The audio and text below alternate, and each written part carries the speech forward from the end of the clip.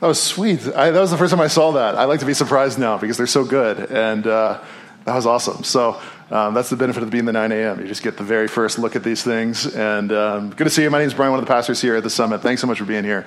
We are back in Exodus. If you don't remember kind of where we've been, or if you're new and you're just jumping right in, let me give you a little bit of the context. We're going to go through this quick. We got 25 chapters left in Exodus, and we're going to finish the Sunday after Thanksgiving. So we're going to move. We're going to cook right through this thing. But where we left off, Exodus begins with the people of God, Israel, being enslaved in Egypt. And they're not only enslaved in Egypt, but they are victims of a systemic governmental genocide where they kill off the Hebrew baby boys, as well as they exploit the adult Israelites for slave labor. How is that for an exciting introduction? Right? Aren't you glad you came to church this morning? And it's tremendously awful and tremendously sad, but God is not ambivalent towards the wickedness of Egypt, but instead, seeing the radical disparity between the way things are and the way things are meant to be, God draws near and through a series of plagues passes judgment righteously on Egypt that culminates and climaxes with the deliverance of his people out of Egypt, where they have now entered into the wilderness and now are wrestling with the question of, like, where in the heck do we go from here? Like, what is it that we do from here now? And I think, what they've been through is a tremendously traumatic situation. And if you've been through kind of anything that's traumatic your entire life, and when I just even use that word trauma, I mean it robustly. I mean, for some of you, you can instantly say, hey, I experienced this. I had this happen to me. I was on the other side of a relationship that was tremendously unhealthy. Or some of you have been through traumatic situations. You might not classify it that way, but I'm just saying, like, you've been through things. You've had these experiences where a 15-minute encounter has forever shaped what your life looks like for the worst to today. I'm saying that there's these experiences that happen to us that are so hurtful and harmful in our past. It's hard for us to see ourselves kind of through any other lens than a victim of these things. Or even, it's kind of interesting, like for us as a culture, we love even starting to sort of even change what we call people based on the trauma they've experienced in the past. So it's like, if you're divorced, you're not just divorced, you are a divorcee.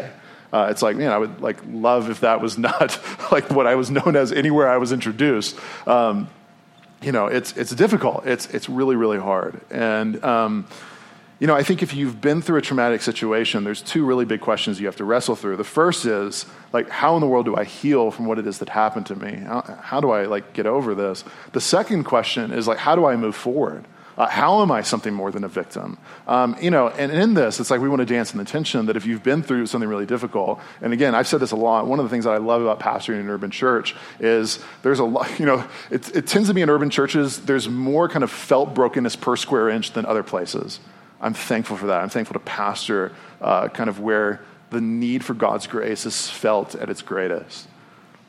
So what we're not trying to dismiss is hey, what happened to you isn't that big of a deal, just get over it. But even if you've been through the worst of circumstances, there's something intrinsically dehumanizing and disempowering about kind of saying, hey, what happened to you, that's going to be who you are for the rest of your life. You're always going to be a victim. You're never going to be able to move forward. You're always going to live a life in reaction to what's happened to you. That's not really an affirming thing. That's a tremendously discouraging and hopeless thing for people to say over you. So it's how do we embrace this tension where on one hand, we fully embrace and affirm the pain that you've experienced. On the other hand, say, okay, what is a healthy way forward? And one of the things I love about this remainder of Exodus is God really embraces that tension. On one hand, never downplays the difficulty of what it is that Israel went through in Egypt. In fact, he's perpetually upplaying it. He's perpetually saying, and this was terrible and this was awful, but never forget the magnitude of who I am, that I was with you and I delivered you and I sustained you and I protected you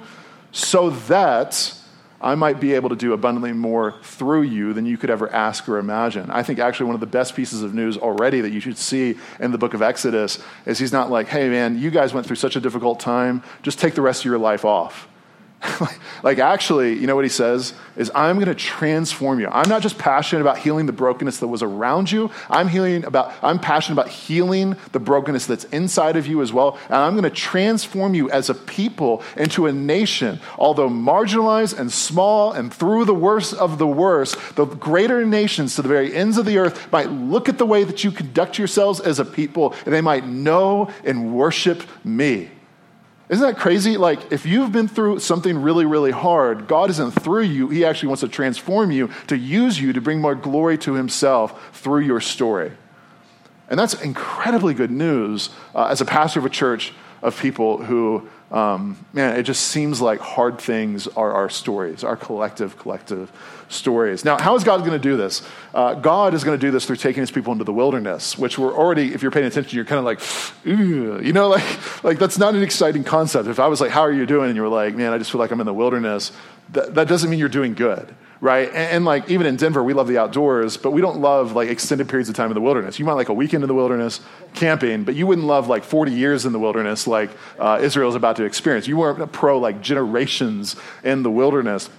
But it's interesting, from a biblical standpoint, we'll start to see this develop this morning in Exodus 15 through 17. Really, the wilderness is a complex place. On one hand, it is a place of wrestling with God and struggle and difficulty and hopelessness sometimes. On the other hand, the wilderness throughout the entirety of the scriptures is a place of unparalleled provision from God, protection from God, transformation from God. In fact, the British pastor Charles Spurgeon, he said this. He said, I love this quote. He says, actually, it's the wilderness that is the Oxford and the Cambridge for God's students, a university where we grow and mature into the people we were meant to be. And so, we're going to see that, and we'll jump right into it, and we're going to see kind of two major points here. We'll see God's provision in the wilderness, and then we'll see how this all points to the person and the work of Jesus Christ in the gospel. Now, let's start with God's provision in the wilderness. Really, the major thing that unfolds from Exodus 15 through 17 is that we all come to places in our lives where we feel the need for provision. We feel the need for something to happen if we're going to make it. And that God is the one to satisfy that need. Really, the point of Exodus 15 through 17 is the Lord is a provider. Now, I want to set a little bit of context, again, to kind of, we've taken a break from this. So I want to take you back to Exodus 12. So you can either turn there or it'll be up on the screen as well.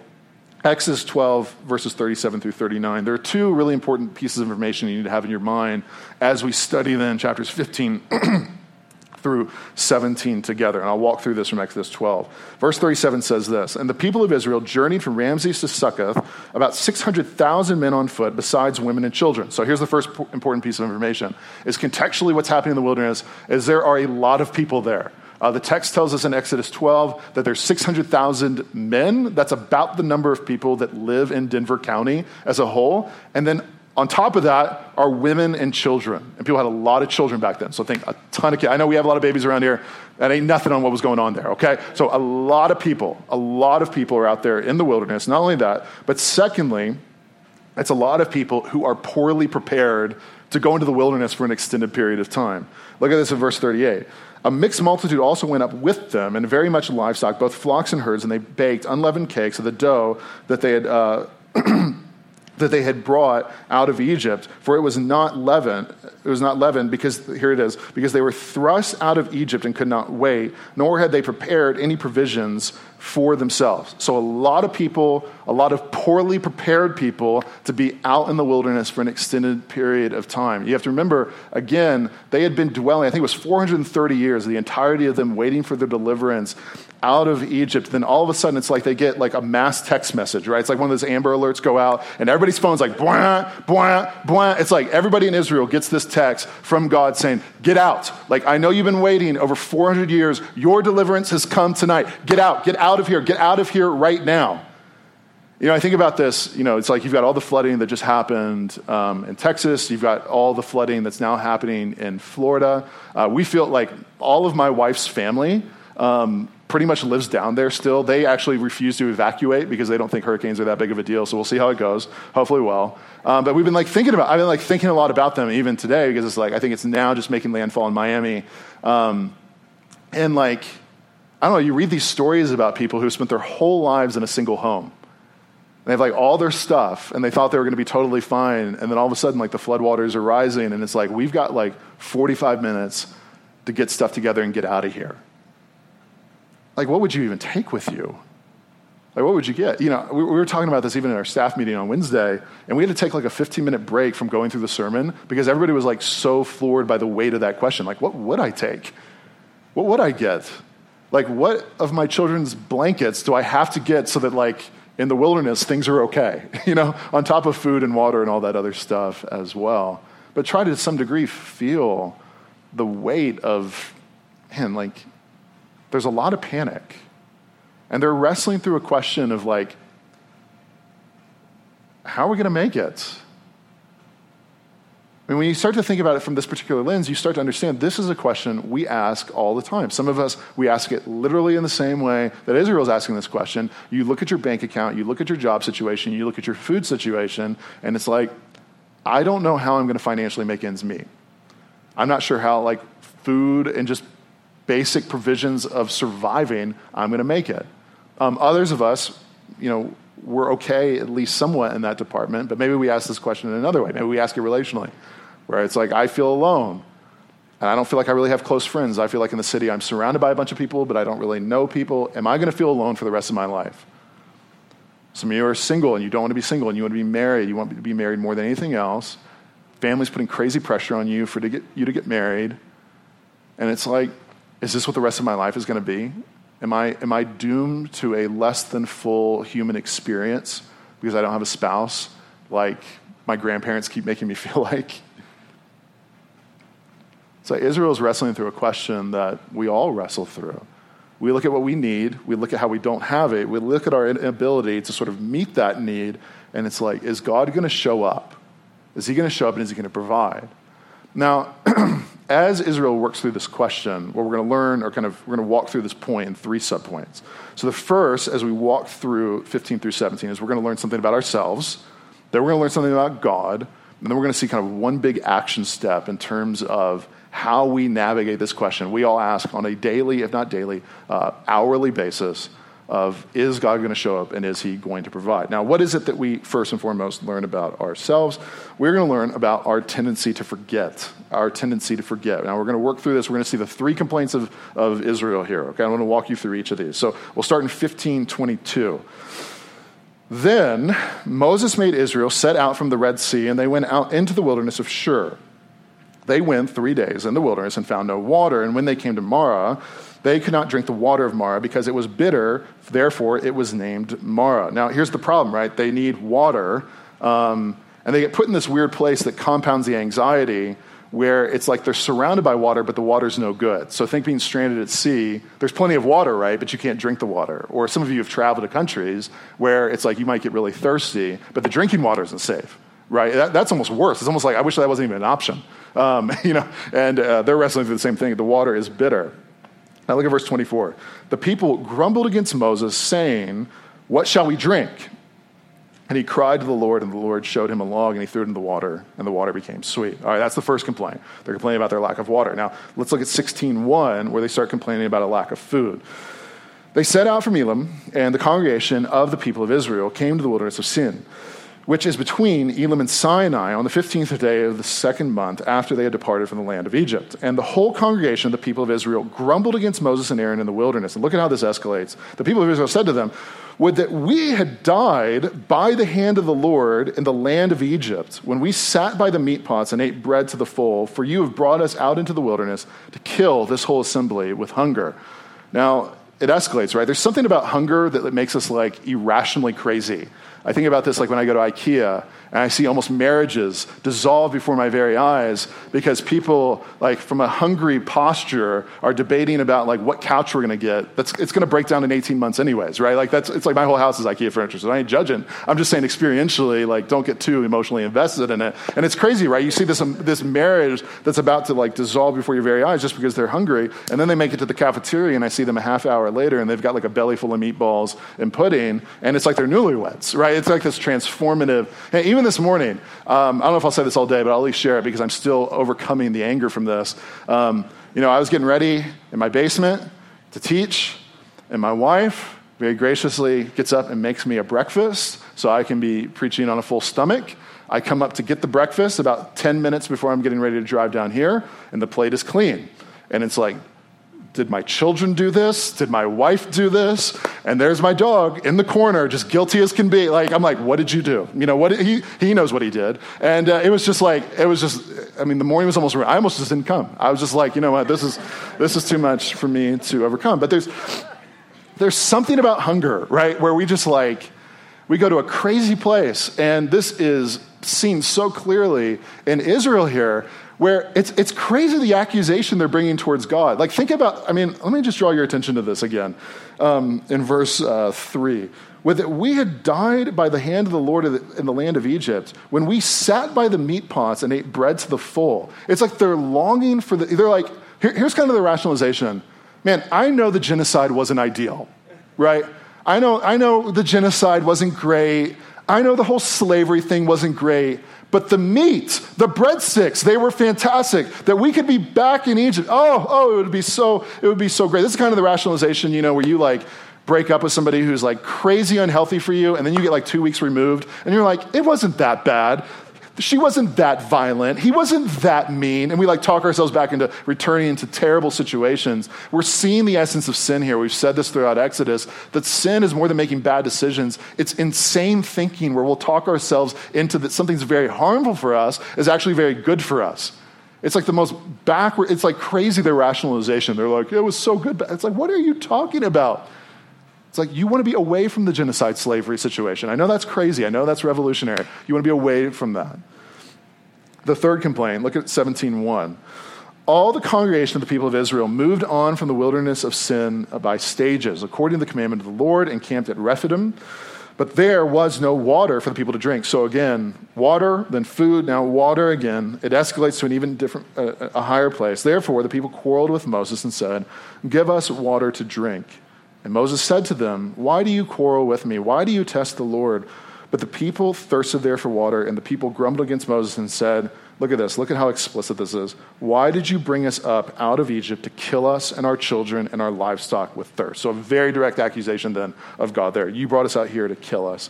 Verse 4, Moses cried to the Lord, what shall I do with this people? They are almost ready to stone me, which is probably something that any leader who's led anybody to any period, what have you done, God? Why have you cursed me? I've never felt that, but I've heard people have felt that before. But you look at this, at the end of verse 3, you brought us out here to kill us and our children and our livestock with thirst. Now, what do we learn by kind of three complaints that are basically the same at their very essence? We're seeing not just Israel's propensity to forget, but the collective human propensity to forget God's past grace. It's crazy to me, right? Because what happens in the first half of chapter 15 is they are literally, as a people, so pumped about God's deliverance, they spontaneously make up a song about it.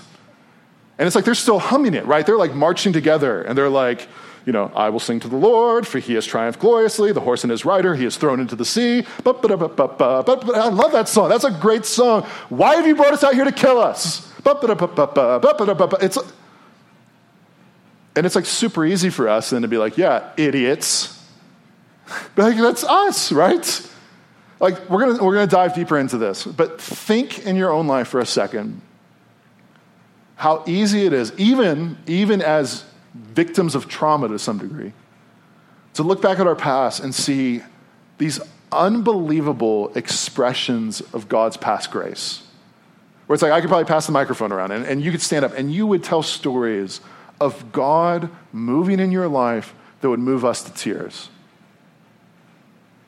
And yet, even though probably most of us in this room would instantly be able to give examples of that, today, there's a situation that's going to make us feel anxious, and the place we're mentally going to go immediately is God is not going to show any grace. He's not going to step in and move. I'm on my own.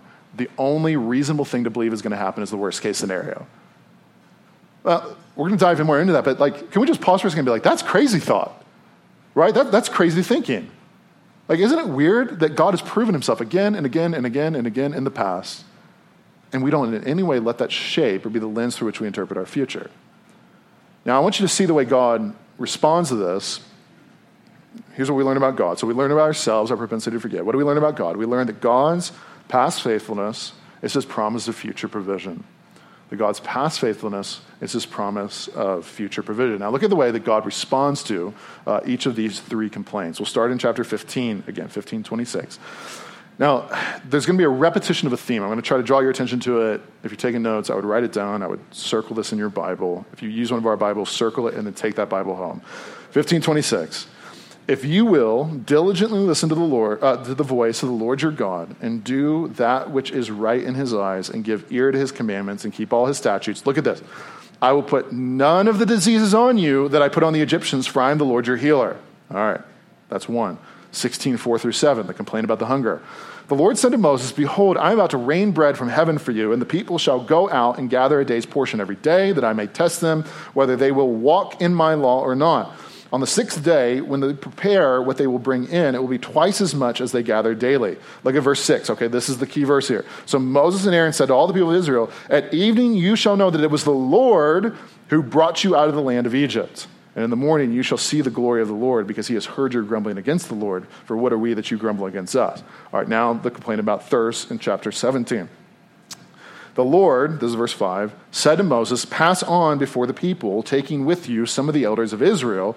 And look at this. Take in your hand the staff with which you struck the Nile, and go. Behold, I will stand before you there on the rock of Horeb, and you shall strike the rock, and water shall come out of it, and the people will drink. And Moses did so in the sight of the elders of Israel. And he called the name of the place Massah and Meribah, because of the quarreling of the people of Israel, and because they tested the Lord by saying, is the Lord among us or not?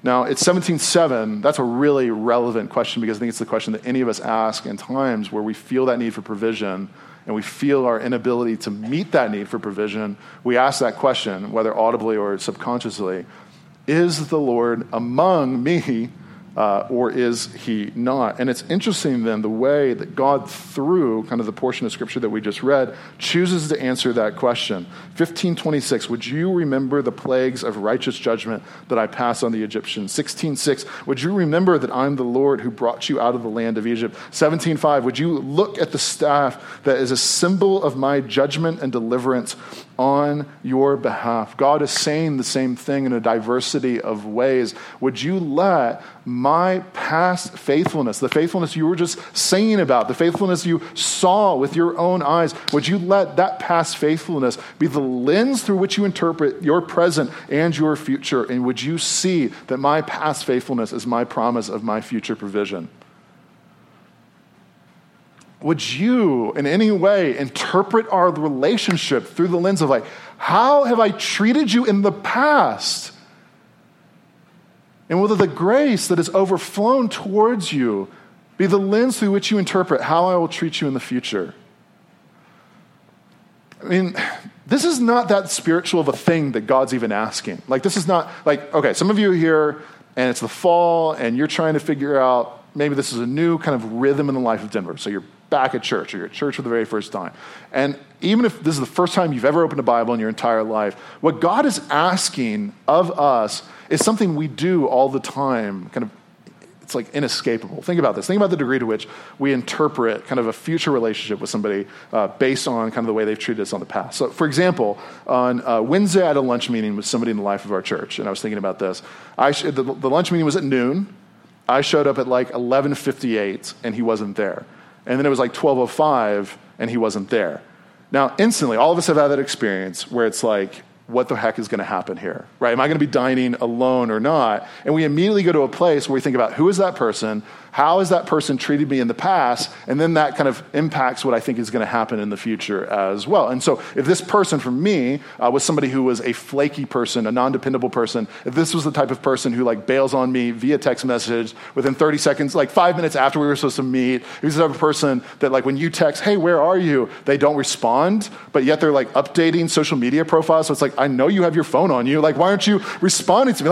Instagram has to be done from your phone. I know then you're getting my text message what's going on. I mean, you're immediately going to a place of saying okay, I might as well order because I'm going to be eating alone. But if this person is faithful, and in this particular situation, it was one of our other pastors, one of the most faithful, dependable, I'm just serious, one of the most faithful, dependable people that I've known for an extended period of time, it didn't worry me at all. I was man, I'm thankful for the 5-minute breather in my day. I'll know he'll be here. I don't even need a text to make sure that he remembered, he'll be here. I'm not worried about whether or not he's going to show up.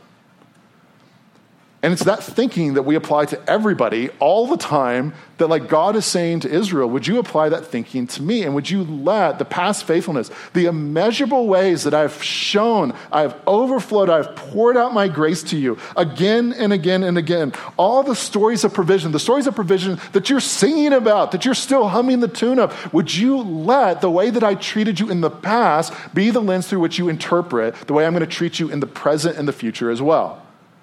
But we don't act that way. I don't know why. I mean, I do know why, because like we're sinful and we freak out, and it's like,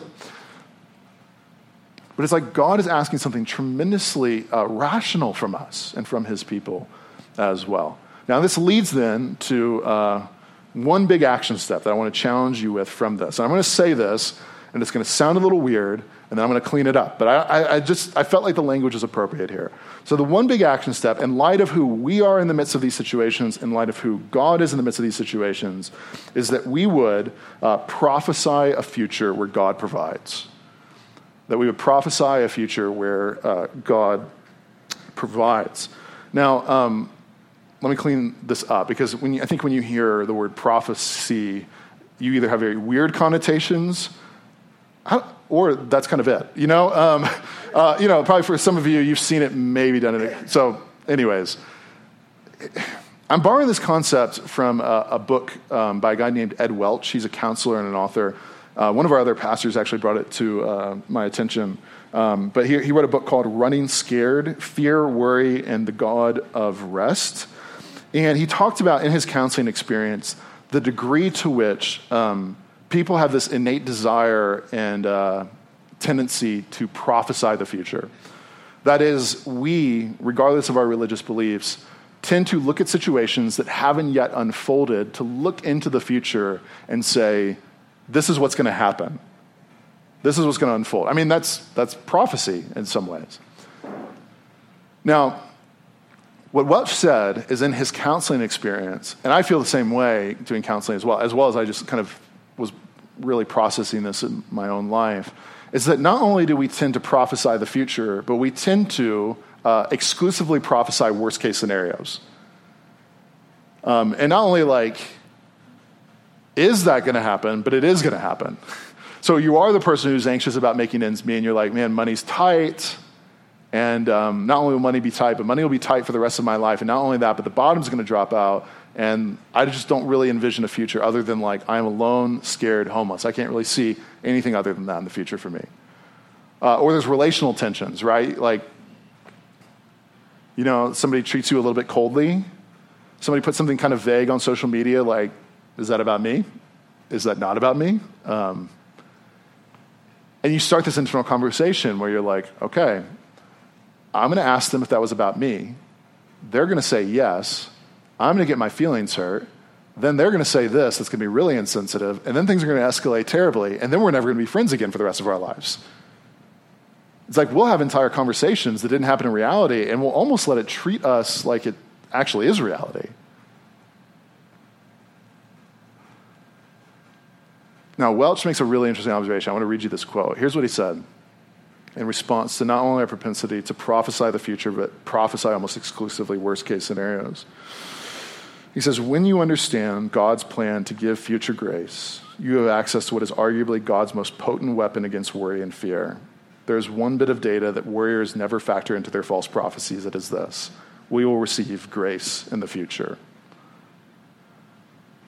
It's like, what if you looked at your present or future anxieties, and instead of, maybe this, first, would you develop some self-awareness to say, I have an entire conversation about how terrible things are going to be, even though I don't ever audibly talk? You should just develop self-awareness. I do that. I've just tried to grow in that in my own life of I just had an entire conversation and I didn't say anything, and it's even going to it's going to impact the way I function in reality. Maybe that makes me seem crazy, but I feel like there's at least a few other people that are like, man, I'm weird right there with you, bro. So we'll just be weird together. Would you develop the self-awareness to say, I'm having this conversation that's really impacting the way that I'm going to handle my reality? Secondly, what if you actually started to prophesy a future where God shows up? What if you started envisioning a future? And I'm not saying like take it to the extreme of prosperity theology, name it. I'm just saying like, what if the God of the gospel, I don't know, like he's not going to cut off his grace to you in the future. Well, it's like there's so many situations that so many of you are so anxious about right now. And so much of what's compounding that anxiety is you assume you're all alone and it's only going to be the worst case scenario. What if you envision a future where God shows up? That his past grace is his promise of future provision. His past faithfulness is his promise of future provision. His past love and kindness expressed to you is his promise of future provision. And I feel like one of the reasons I love this passage so much is like all of the Bible is true and profitable. There's some parts of the Bible that just hit you deeper than other parts. And actually, when I was 9 months into helping start this church, this was about 6 years ago, a good friend of mine really strongly rebuked me with Exodus 15 through 17. We worked together back in North Carolina before we moved out here. And I was on the phone with him, and he would like call and check in on me every once in a while. And for like 10 minutes, I just talked about how hard things were and how kind of hopeless I felt in a lot of ways. And I just kind of went on and about kind of this is going to happen and this is going to happen and all these different worst case scenarios. And after sort of just verbally vomiting on the phone for about 10 minutes, I finally at the end of it was like, I don't know. What do you think about that? And there was this long pause.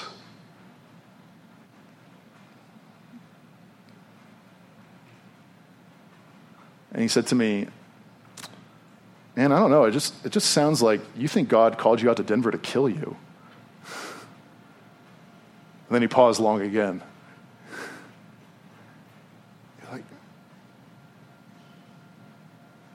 I don't know. Like, I've seen God's amazing grace in your life, and I don't understand why you assume it's not going to continue into the future.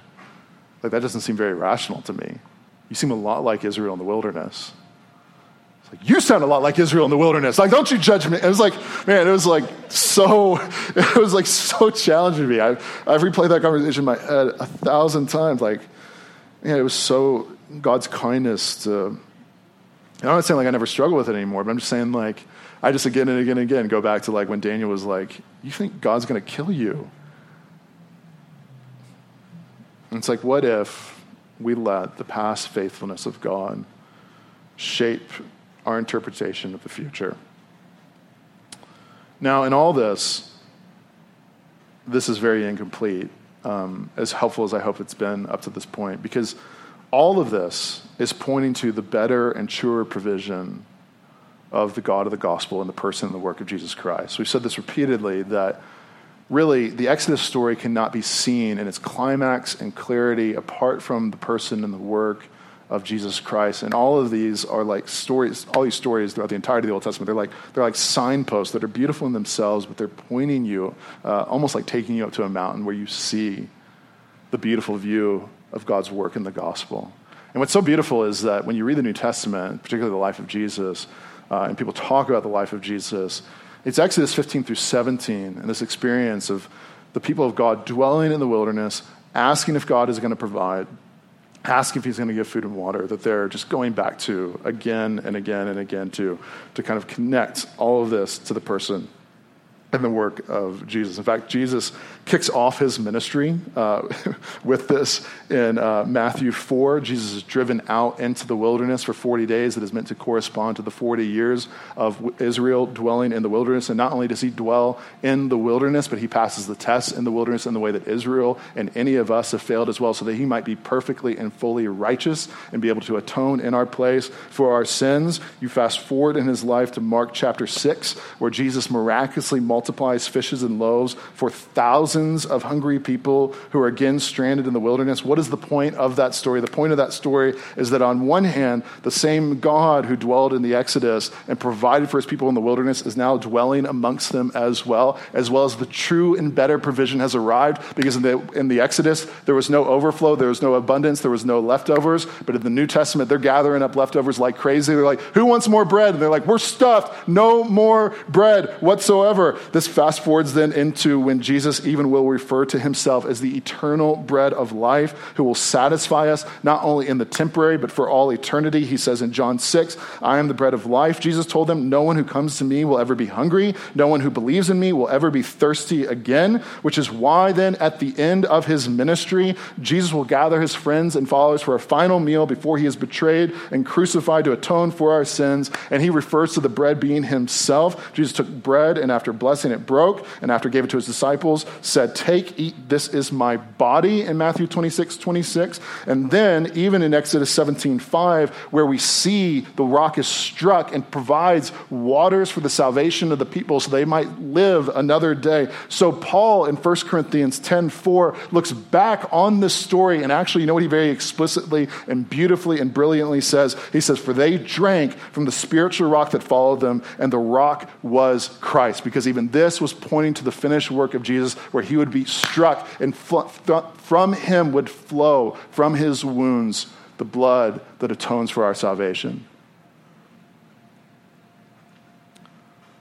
All of this, then, as we think about this and apply this in our life, reaches its ultimate climax and clarity and applicability in what Paul writes in Romans chapter 8, when he says, he who did not spare his own son, but gave him up for us all, how he not also with him graciously give us all things?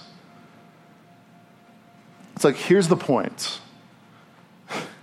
It's like, if I just say, hey, God's going to provide, a lot of you can come back with me as stories of where you feel like God hasn't provided. That's why I even started the story kind of acknowledging trauma, because it's easy for you to look at your past and for you to be like, man, I understand maybe God's provided for other people, but not for me, or this is what happened to me, or this is where, and it's like, look, we're not dismissing what's happened to you. We would never downplay the seriousness of what you've been on the other end of. Is it a rational thing to say that the world is a frightening place? Of course. Like, people are overwhelmed more than any time in the last decade or so about just how broken the world really is. But this is where this is like something more than just like God's going to provide. The point of the Exodus story is God has provided.